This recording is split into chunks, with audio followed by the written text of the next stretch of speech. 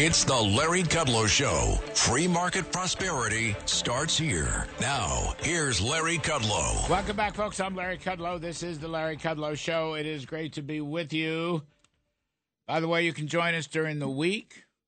Fox Business Network. The name of the show is Kudlow, 4 to 5 p.m., Monday through Friday. And if you can't make it at 4, you can text your favorite 9-year-old who will teach you how to DVR the show. And you can live stream us on the internet, LarryKudlowShow.com, LarryKudlowShow.com, all across the country, around the world, throughout the solar system and the Milky Way. And we're going to do some stock market work. The worst week of 2023, that's the headline in the Wall Street Journal this morning. See, the Dow is off 1,010 points. The Nasdaq was down 392. The S&P 500 was down 109 points. And I want to say, well, let me bring in our guests. So bring in our guests. This is going to be fun. Jim Iuorio, Director of TJM Institutional Services, Chicago's leading restaurateur, and Jeff Kilburg, CEO of KKM Financial, formerly of Notre Dame. And by the way, fellas, do you know we're on 150 stations around the country now? 150 stations. I love it. Yeah, we finally took us a couple years to build back. I want to, I had the great Lee Cooperman on, truly a Hall of Fame investor. And he was on the TV show last night, and Lee was the most bearish I've ever heard him. And I've known him, 40 years. But his point, his point was that inflation will be around for a while. The economy is going to be low for a while. Our fiscal problems, deficits and debt and spending is going to be around for a while. So he basically, he was really quite pessimistic. And he didn't really pull any punches about that. So, Jim Iuorio, what do you think here? You got some shocking news on inflation. The Fed's going to be jacking up their target rate some more. What's happening out there? Where do we go from here? What do you make of it? Well, you and I spoke a little over a week ago, and I had turned somewhat bearish because of the inflation data. So when you look at what's happening now, it's one of three possibilities. That perhaps inflation is coming down, but our tools of measuring it are backward-looking or antiquated. I don't think that's the case anymore. I do think there's a modest pickup in inflation. But inflation is not coming down because the rate hikes perhaps haven't filtered in yet. That's another possibility. Or we have to consider the possibility that inflation has little to do with the demand side and is still largely affected by supply side issues, and that the dampening demand is not helping at all. Now, if our government was interested in fighting inflation, they'd push for sensible deregulation. If they were bent on increasing inflation, they'd overregulate, same time increase spending in a futile attempt to offset the toxicity of the regulatory initiatives, which is exactly what they're doing.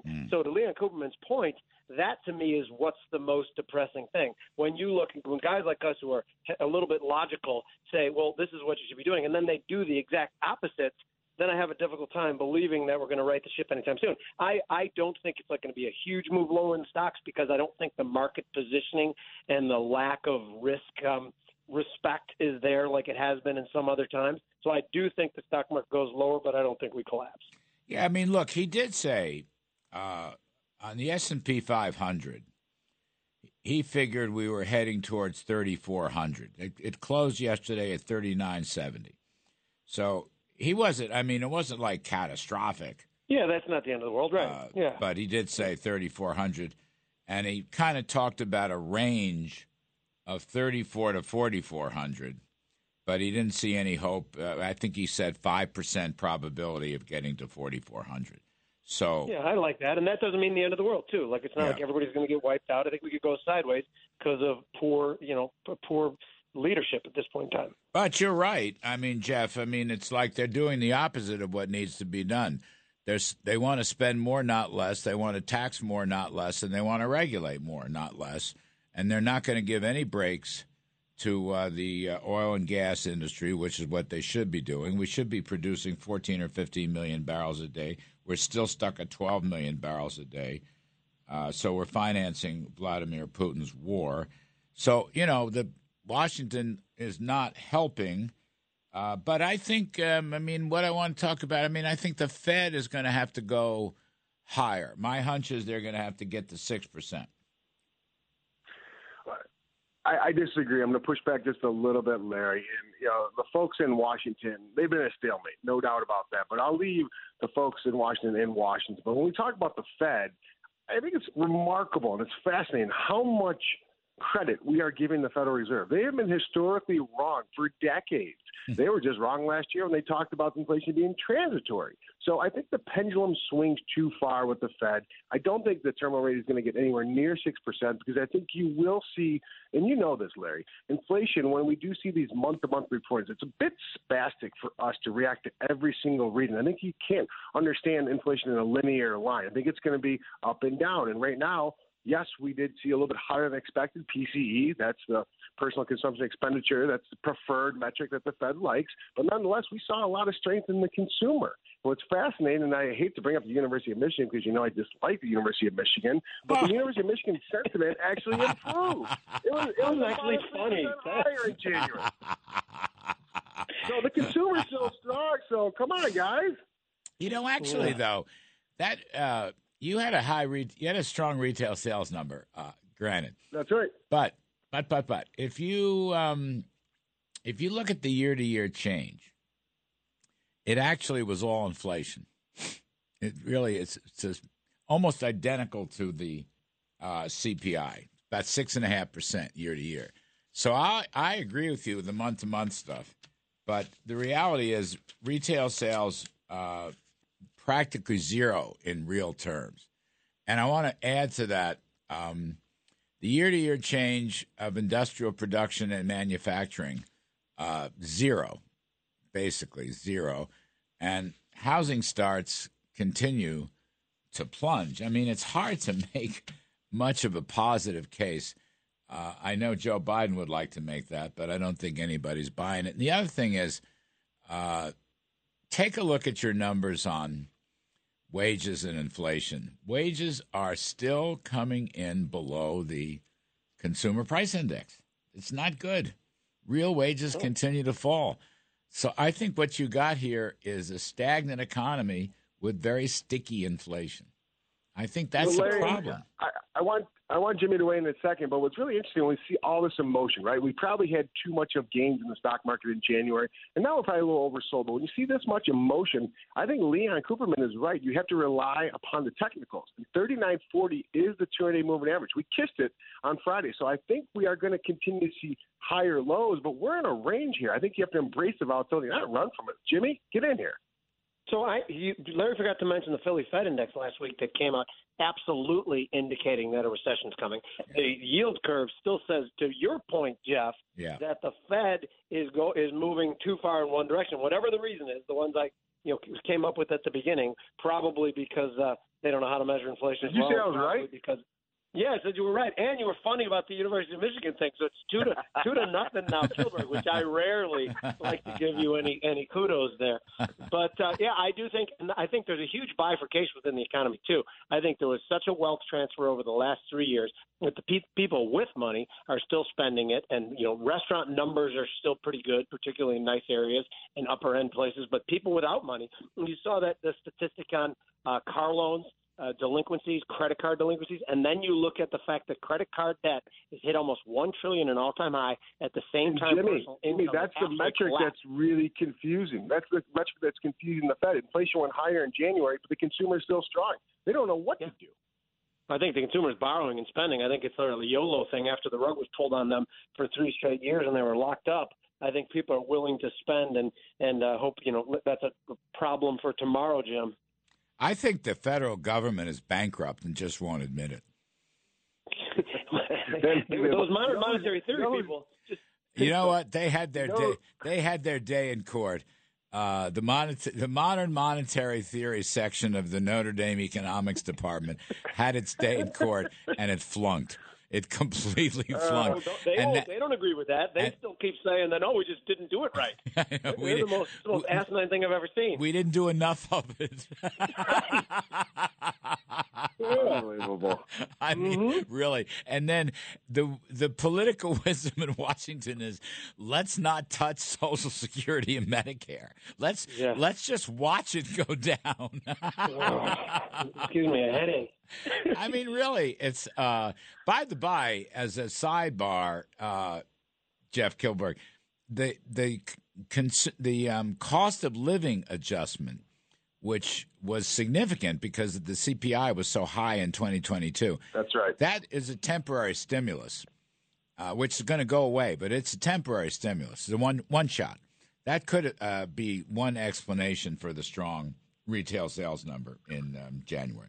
Just saying. Well, you bring up a great point. I think it's cautious optimism, which is what I have. And look at Warren Buffett. He just came out. He has more cash than ever, $130 billion on his balance sheet, buying treasuries. So he's waiting and being poised for dry powder. But nonetheless, this isn't as bad. And the fact that we have such a bipolar view on the market, that means this market is very coiled. I believe this is going to break to the upside, not to the downside, because we've already retested that.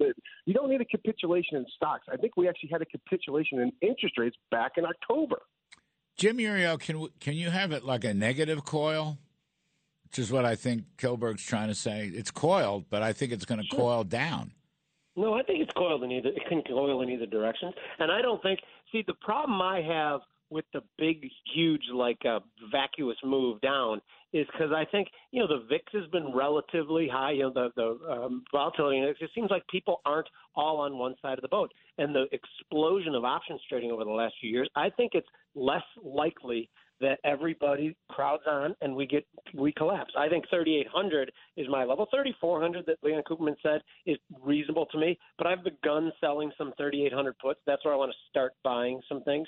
And again, I think if we have, as we start to come to an election, we believe that the conversation is being pulled much more like it was in 1980.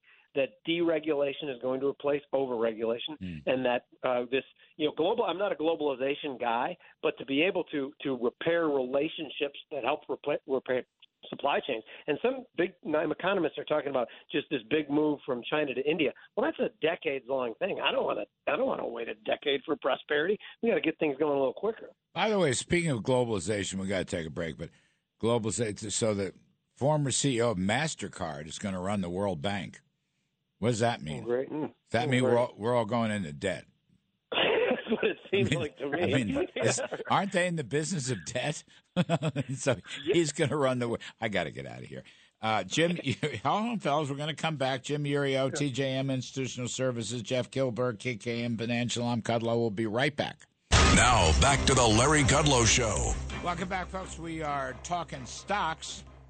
We've got Jim Iuorio, Director of TJM Institutional Services, and Jeff Kilburg, CEO of KKM Financial. Jim Iuorio, what's your bond thinking these days? So I still think rates are going higher still, probably for the remainder of the year. I still think the curve stays inverted. I could see the 10-year trading up, 4.25 within the next couple quarters before the realization comes that rates are going to have to go back down again. So, I still am a bear. So 393. Jeff Kilburg, you have a 6% Fed funds rate.